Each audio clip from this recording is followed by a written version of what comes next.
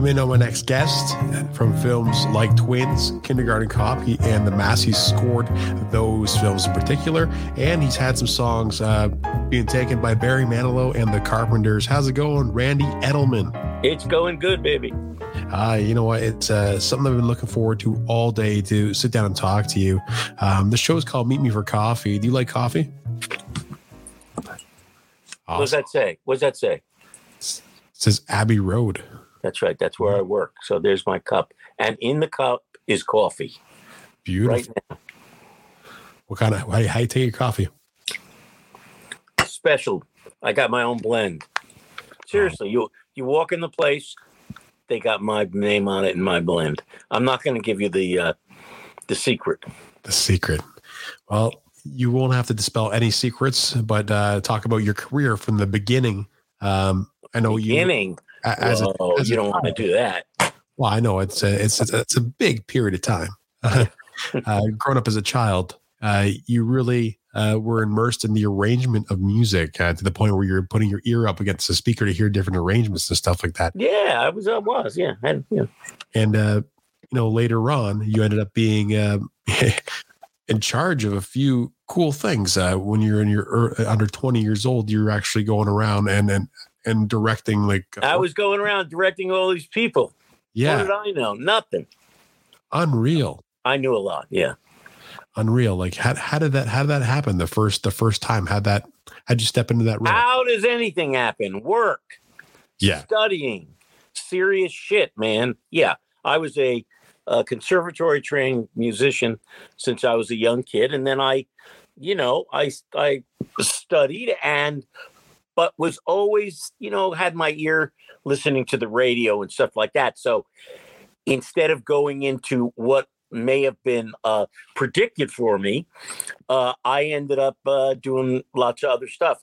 But I was prepared for it. You always, when you get an opportunity, you have to be able to, to run with it. So seriously, I was really a well-trained musician. And so when I got the opportunities when I was young to be a conductor, to play on Broadway, I was doing all those things. But it's not like I came out of nowhere. I did come out of nowhere for sure, but I was ready to do. Usually that's what happened. I was thrown into something, even like songwriting. That was a whole other thing, but I didn't write songs. So how did I get an album deal? I had never written a song, I faked it, but I faked it pretty well. So, that's how things happened. But as far as the musical things and the orchestras and the conducting and being a musical director when I was young, before all this other stuff happened, obviously, I seriously put a lot of time into it. Let's put it that way. Yeah. Every time there's something that happens to you, it's because you put the work in, right? And you put it's just like anything else. And it doesn't matter if it's music, you have to get the opportunity, a little luck, opportunity, and then you got to be ready, because if you're not, then what happens. But it's music is not like any other area. So that's what happened to me. And, when you look back on these things, especially me doing all this different kinds of things within the quote field of music, it's like you don't realize it at the time, looking back, some of the things that happened to me, how really incredible they were. It's like you do an album, and what do you want? You want the album the next day to be a big hit. And then if it's not, you think, oh, it's a failure. Well, it turns out there's lots of things that could happen, from something like that, as well as other things you're involved with. So you kind of have to look at it a couple of different ways, Yeah. I mean, like sometimes the record label picks the wrong song to promote about you. They always, that's me 100% of the time, which is why I went to England and I had my big hits with me as an artist. Thank God they didn't happen here. Seriously, we'll talk about that in a little while when you ask me about some other things. But so I went there where they speak the same language. Like, why would something happen so big in London and not happen here? But you can't figure these things out. So I just would go along with it and take it to a different or the next level. That's all. Well, you had some pretty interesting things happen to you. You had the Carpenters discover you and bring you on tour. Well, yeah, and like it's just it was incredible. But I didn't really. I was very young. I mean, they were young. We were about the same age. Karen was a little younger, but they hadn't been around, except they were selling millions of records. So they didn't. They heard this album I did, which, believe me, no one heard. Too long a story to get into how they heard it. Obviously, there's got to be a link because, at the time, that's right when the record business, well, not right then, but the music business changed. Publisher, people that were recording and selling all the 99% of the records produced and wrote their own stuff. It wasn't any longer, a music publisher taking a song to a producer at a record label who has artists signed to him, and then they listen to a song and, Frank Sinatra or whoever it is. That all had changed, obviously. Doesn't matter going back to the Beatles or Bob Dylan or anybody. Early on, the business shifted. So therefore, by the time I kind of got on the scene, even though I wasn't on the scene because I didn't even know there was a scene, if you wanted your songs recorded, you had to do them yourself because the amount of people recording songs had gone to nothing. There were like a few little people. The rest of the people were, it doesn't matter if it was the Eagles or the Beatles or Bob Dylan or James Taylor or anybody. So now, why am I saying this? I'm circling right back to what you just asked me about. The Carpenters. They were one of the few people who were, and by the way, at the time, they were about, their style of music was as about out as you could get when they were in their heyday, but they were selling records. So what I'm saying is, they were like, if there was anyone in the world that was a songwriter at the time, who would be the one people in the world you'd want to do your songs, who actually could do a song, it was the Carpenters. So it was like a real needle in a haystack to get with them. And did I try to get with them? Of course not. If you try to get with someone, you can't. There's got to be some link. So what happened is Richard, who's a very talented guy, who's a piano player and arranger, really hooked on to my album and my playing on this album. And so he heard it, and not only they recorded some songs and took me out on tour as their opening act. We're talking about not opening act in like a concert hall. We're talking about sports arenas. You know what I mean? Big time stuff. And here's a guy, me, who had never sung even for my mother or in the shower. And all I knew were the 10 songs that I had once sung on that album. That's it. That is it. I wasn't a performer. Now, was I into it? Did I write the songs? Of course, And so my musician thing was going on in a different direction, but I was happy to do that. But I just never knew what was going to happen. And so they took me out on tour, and I had to get up in front of 10, 15,000 people a night and sit at a piano playing the only 10 songs I knew, unknown songs from my album. And, we're going to get off this because it goes on. Well, all my things go on a little long. What happens a few days after I'm on tour with the Carpenters, and now I'm feeling comfortable, won't even get into like the first time, and just having never experienced that, anything like that.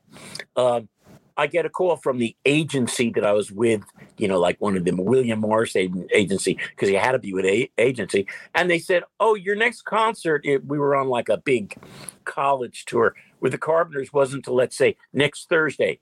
So you know what? We got somebody. You're in Atlanta, right? Yeah. Well, if you're in,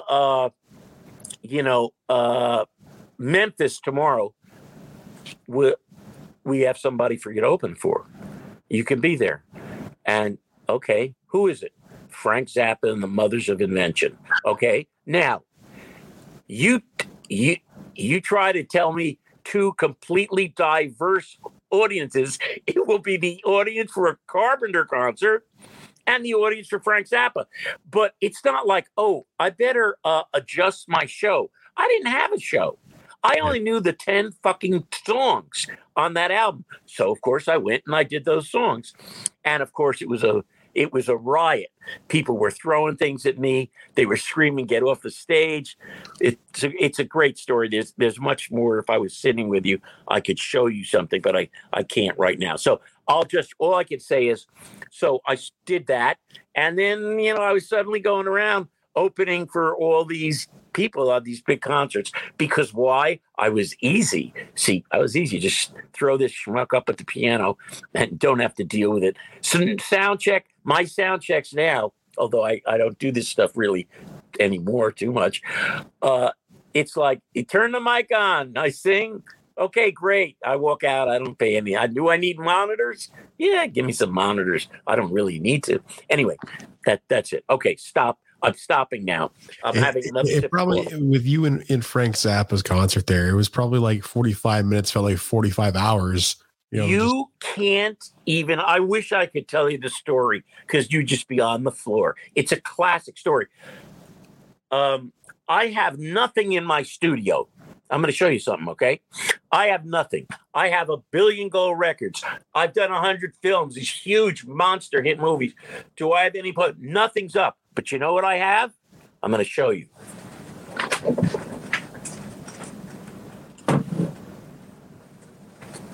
You there? You're going to laugh. One thing relating to my work. Can you see it? Unreal. Can you see it? Yeah. Okay. Isn't that funny? I'm telling you, I swear to God, there's a couple of things, nothing's up except that little thing. And I didn't even have that. Someone had to send that to me a couple of years ago. That's incredible. Like anyway, it's just a little story. Okay. Sorry. So now you continue on with your coffee talk. Well, you know what is stuff like that like gets me really interested. I like being nostalgic too. And it probably brings you back to that moment when somebody gives you a gift like that. Oh, you mean that thing? Yeah. Oh, yeah. Well, the moment was the doing it, Yeah. I mean, yeah, it's just like, now, of course, everybody has everything because of the phones and the technology. In those days, like if someone didn't snap a picture of that marquee that night, I wouldn't have it, But, well, I guess you do have some new music. I heard the song coming out, The Other Side. Well, I have new music all the time. But because I've been scoring films for the last 25 years, not nonstop, I don't do that anymore. However, obviously I do. And I had a blast doing this thing right here where I'm sitting. I recorded it here and play everything myself. There's nobody else on the record. And it's kind of a fun thing about it. It's not, it's got a message with the COVID, but it's obviously a fun thing about how when we, get out, and we thought we were getting out a few months ago and we thought it was going to be over because of the vaccine, we're going to go out and have a good time. And that's really about, I don't want to belittle it. That's what the thing is about. And I had an absolute blast. I'm screaming and yelling on the quote record. I had no intention of ever letting anybody hear it.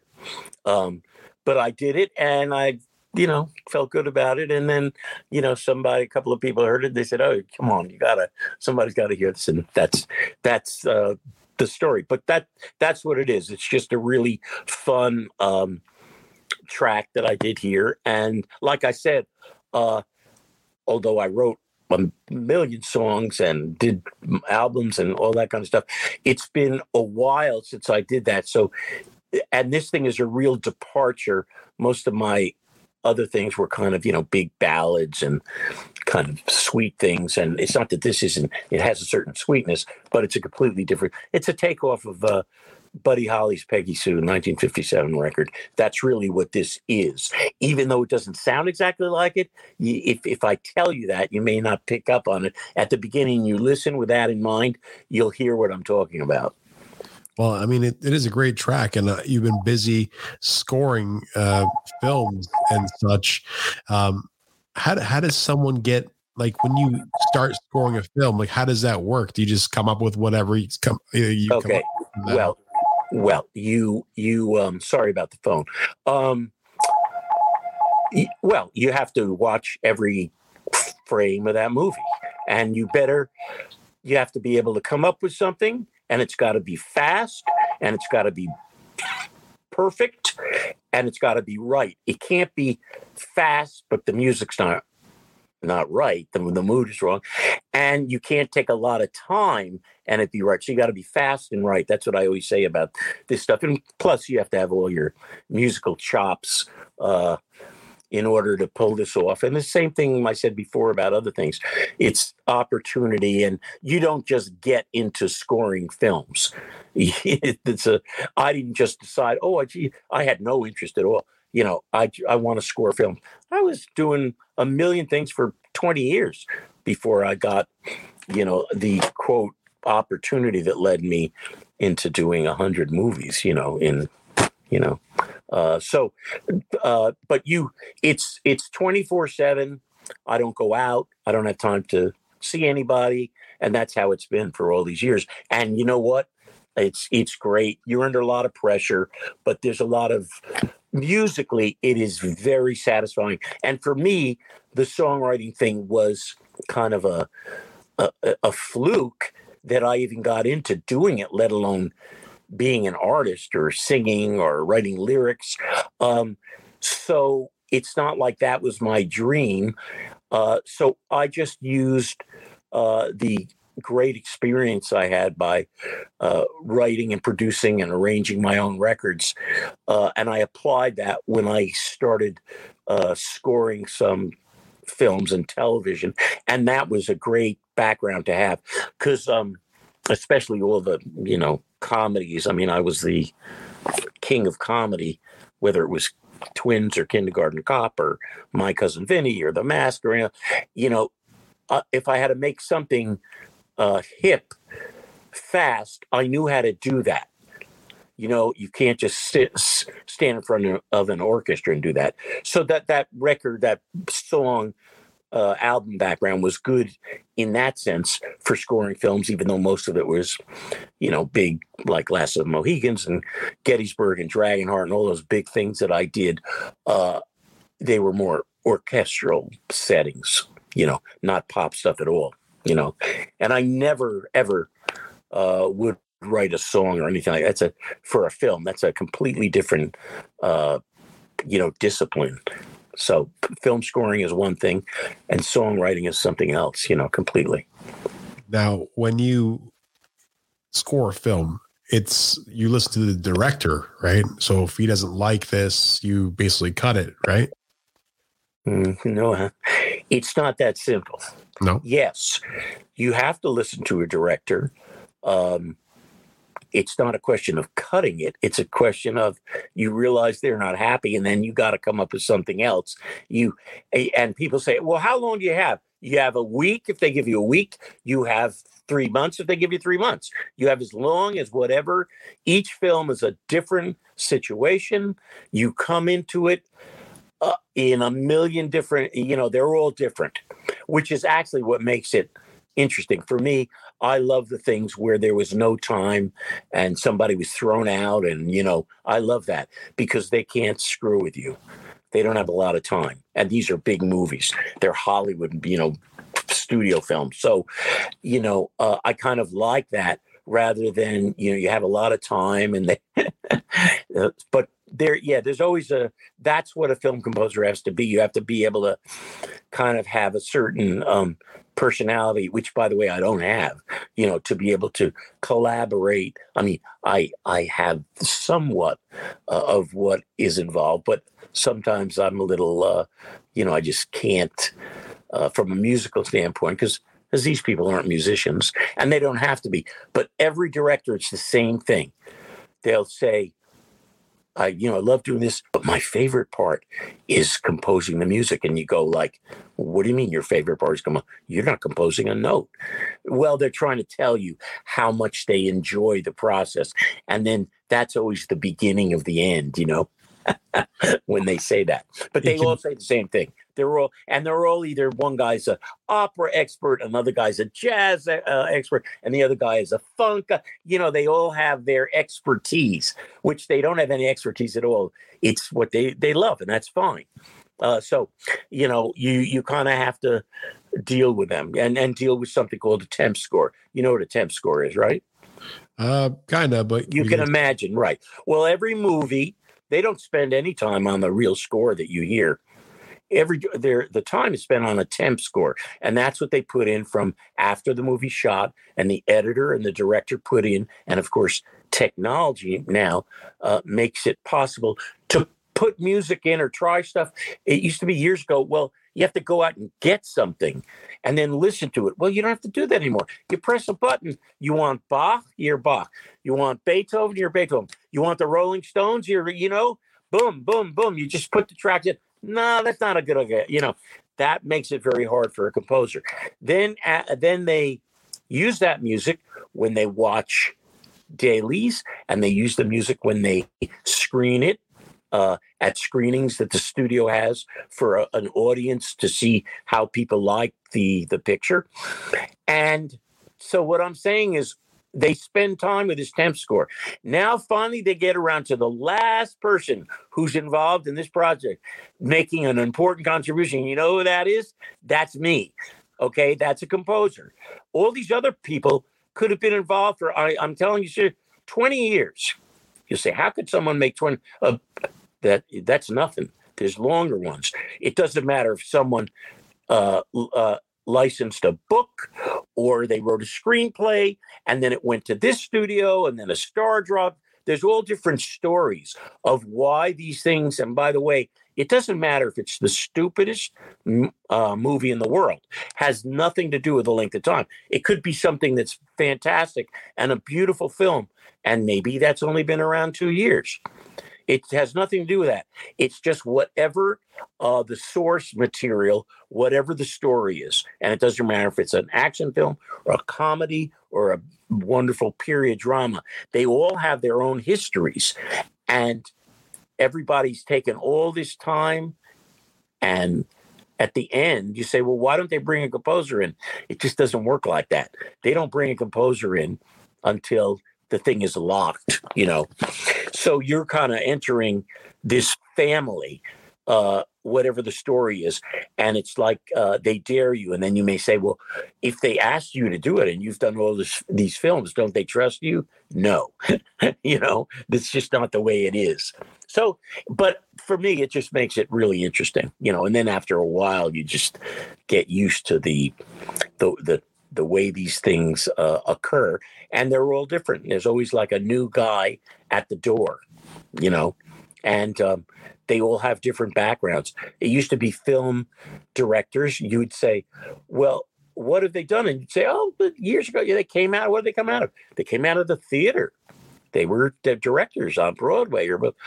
It's not like that anymore. They may come out of music videos, or they're writers or screen, different places. So you just have to, when you said, they come over. And of course, because of the technology, everything's back to the technology now. It used to be, what did a guy have? He had a moviola if he was a big shot composer, and a piano. How could you show somebody what it was? Well, somehow all that great music was written like that. Now they can come over here and I can do a full-blown mock-up of any kind of music, and it'll sound, if you don't like it here, you won't like it when I go to Abbey Road with the London Symphony. It's going to be the same sounding thing. And that's because of the technology. So these guys are used to coming over and hearing it. And you can't say, well, it's not going to sound like that because this is primitive. No, these guys are used to hearing, full-blown stuff. And so the situation between a director and a composer is now a lot different than it used to be 30, 40, 50, 60 years ago, because they couldn't hear stuff until you got on a soundstage with like a full orchestra, Is there ever like how long do you have to watch the movie to actually get a feel for what's going on, or to compose that specific part? Nothing. Zero. You don't have any time. You got to look and write. That's the way it works. Now, yes, if you got a little more time, it depends.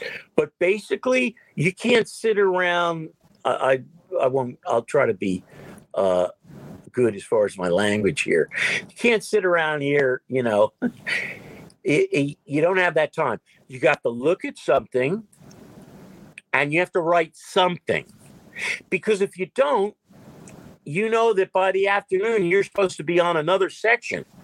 And if you haven't come up with that thing that you were thinking about and scratching your head, you're going to have to deal with it at 5 o'clock in the morning because you've already fallen behind. I mean, music for movies, you're writing at least an hour of music. That's a lot of music for all these films, be it comedy, action, whatever it is. So you have to write something.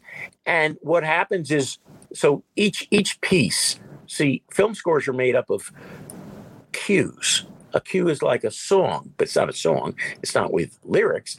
It is a piece of music that starts at A and ends at B. It could be 10 seconds long. It could be 10 minutes long. So that's what you have. And you have to proceed and then come up with your themes.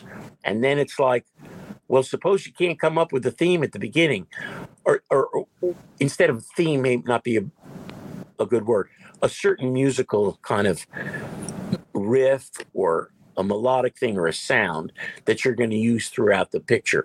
And if you don't come up with that at the beginning, well, maybe you'll come up with something at the end. Then you got to circle back to the beginning and you'll say, you know what? I came up with something in reel 5 for the main character that I think that I didn't have 4 days ago. So you got to go back. You got to figure out a way to stay up with it, because before you turn around, it's your recording date.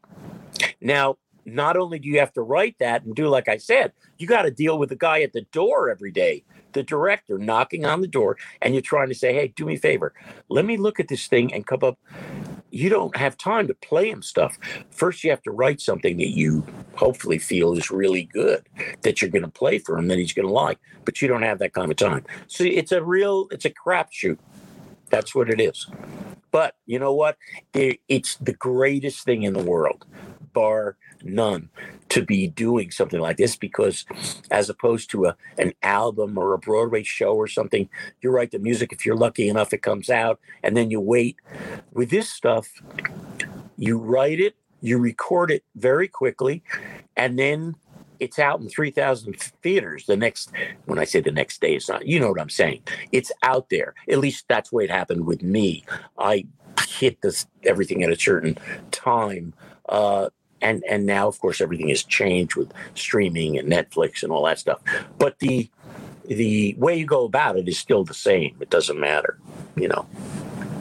This is very insightful. Like, this is stuff that I actually didn't really know. So, well, okay, I can. If I'm sorry because I'm going. It's just if you ask about it, yeah, it's a very, it's a really involved thing, and obviously, there's not, in the world, there's hardly any people who do it. Now, if you live where I do, like when my kid went to school, it's like, 4 people in his class, their fathers were film composers. That's because I'm sitting here in Beverly Hills and it's Hollywood, you know what I mean? But as far as in the world, how many people are doing, big Hollywood movies? Well, none. But they're all here, most of them are here, or they're here for a lot of the time. So it's a pressured thing, but very rewarding in a passionate musical sense. And each one of these movies, I don't make any judgment on if they're good or bad or the style. Once I'm doing it, you just get into it and you live. I don't care if it's an Adam Sandler movie or it's Last of the Mohegans, with Daniel Day-Lewis. It's the same work thing, or an Eddie Murphy film, or, it's just, it's the same thing. What I am is I'm a character in the movie. And so I become different characters. And I live that character for the 4 weeks or 4 months or however long you're on the movie. And you've got to find something in that movie to latch onto you that is the way the director, the style of the way he shot it, or a certain character, or even the location. Like the location of a film will dictate possibly the location, the year that it was, supposedly takes place. That all determines, hopefully, what a really unique score is for that particular movie. And you have to take into all those considerations when you're looking at it and when you're writing something. And you have to hear it kind of in your head as you're doing it, the full blown, whatever the outcome is going to be of the sonically of the sound of it. So, it's involved, and it sounds complicated, and it is, but in the end, you kind of, if you can do it and pull it off, because if you can't pull it off, you're found out very quickly. And, there is no other one. It's just a very tough business, to say the least, and political and, all kinds of stuff. But it's been great. And like I said, I went from doing one thing into something else that's totally different. And I haven't had time to even look back at that other career that I have. Some people accuse me all the time. I'm the son of that other person. So I swear to God, I don't even want to tell you how often this happens. And then you go, well, no, I was writing songs and doing those albums, and I was in my early 20s or blah, blah, blah, blah, blah. And now it's all these years later, and I do that. It's not that far-fetched. But because musically, it's such a change, especially the big dramatic orchestral stuff, from the songwriting or the quote artist, from what I was doing, that they don't even consider right away, oh, it's the same person. No, it's like you must be either the same name or you're the son of that person. So sometimes time passes and time passes, baby. Yeah, it passes, and I'm still sitting right here. No, I'm sitting in a very good spot. But yeah, so it's been really a great ride and interesting, and I'm grateful, and that I was that fortunate. Although, like I said, when you're going through these things, you kind of don't realize, and then you look back and you say, wow, suppose this wouldn't have happened or that wouldn't have happened. You wouldn't be sitting right here. You may be sitting in a better place, or you could be sitting nowhere, in the scheme of whatever you've done. So it's been great. So I've talked too long, And as far as the record, the reason we're talking is because they have me doing all this stuff with the record. And I love the record. And I love the way it sounds. It's totally low key. I don't sound the way I did years ago. It's a different kind of track, and the song is fun, and I'm screaming and playing everything myself. And so it's a blast. So I've been doing, now I'm going to have to go out and open my mouth again. But it won't be with Frank Zappa, I'll tell you that. Guess not. This has been very insightful, and it was great meeting you, Randy. It's we'll have to do this again. There's so much more information to get out of you. Oh yeah, we haven't even scratched the surface. And like I said, I'm sorry. I could have just sat and said nothing, and you could have just asked me questions, but no, this is great. It's great to hear guests. Honestly, it's really refreshing to hear guests talk, right? Sometimes it's very hard to talk to someone, and you have been one of the best guests I've had in quite some time. Oh, well, thank you. Things and insight and stuff like that. Again, I didn't really know that much in the scoring of music for films and stuff like that. So I love that stuff. I love hearing that, and I'll be able to process that information and go research it, right? So it's really sure. Yeah, it's a great, it's great area. I don't know if I always say, because sometimes people, they don't think it, people who do this, I think they look for the opportunity to talk about it. And people are kind of like, they'll think they've done this thing or that thing, and they don't. People who do it, like I do it, welcome the opportunity to talk about it, because it's a unique area and it's very involved. And it's, like I said, it's a very pressured, political, tough thing. And everybody has to kind of navigate their way through it. And the main thing is, obviously, what are you doing? Well, you're composing music. And hopefully at the end of each one of these films, each one of these projects, you've come up with something unique to that picture. You've helped the director realize his vision. Like I said, whatever a film is, a silly comedy or a serious dramatic thing. And you've added an original layer to a film that has a long history that nothing else could have done. Now, other people could have written it differently, but so that's what you do. And fortunately, I've written so much stuff, and my music is lifted from the film or from the soundtrack and used for everything. That I have all the big Super Bowl and the Olympics. And what are they using? They're using the music that I wrote, not for that. I wrote it for something else.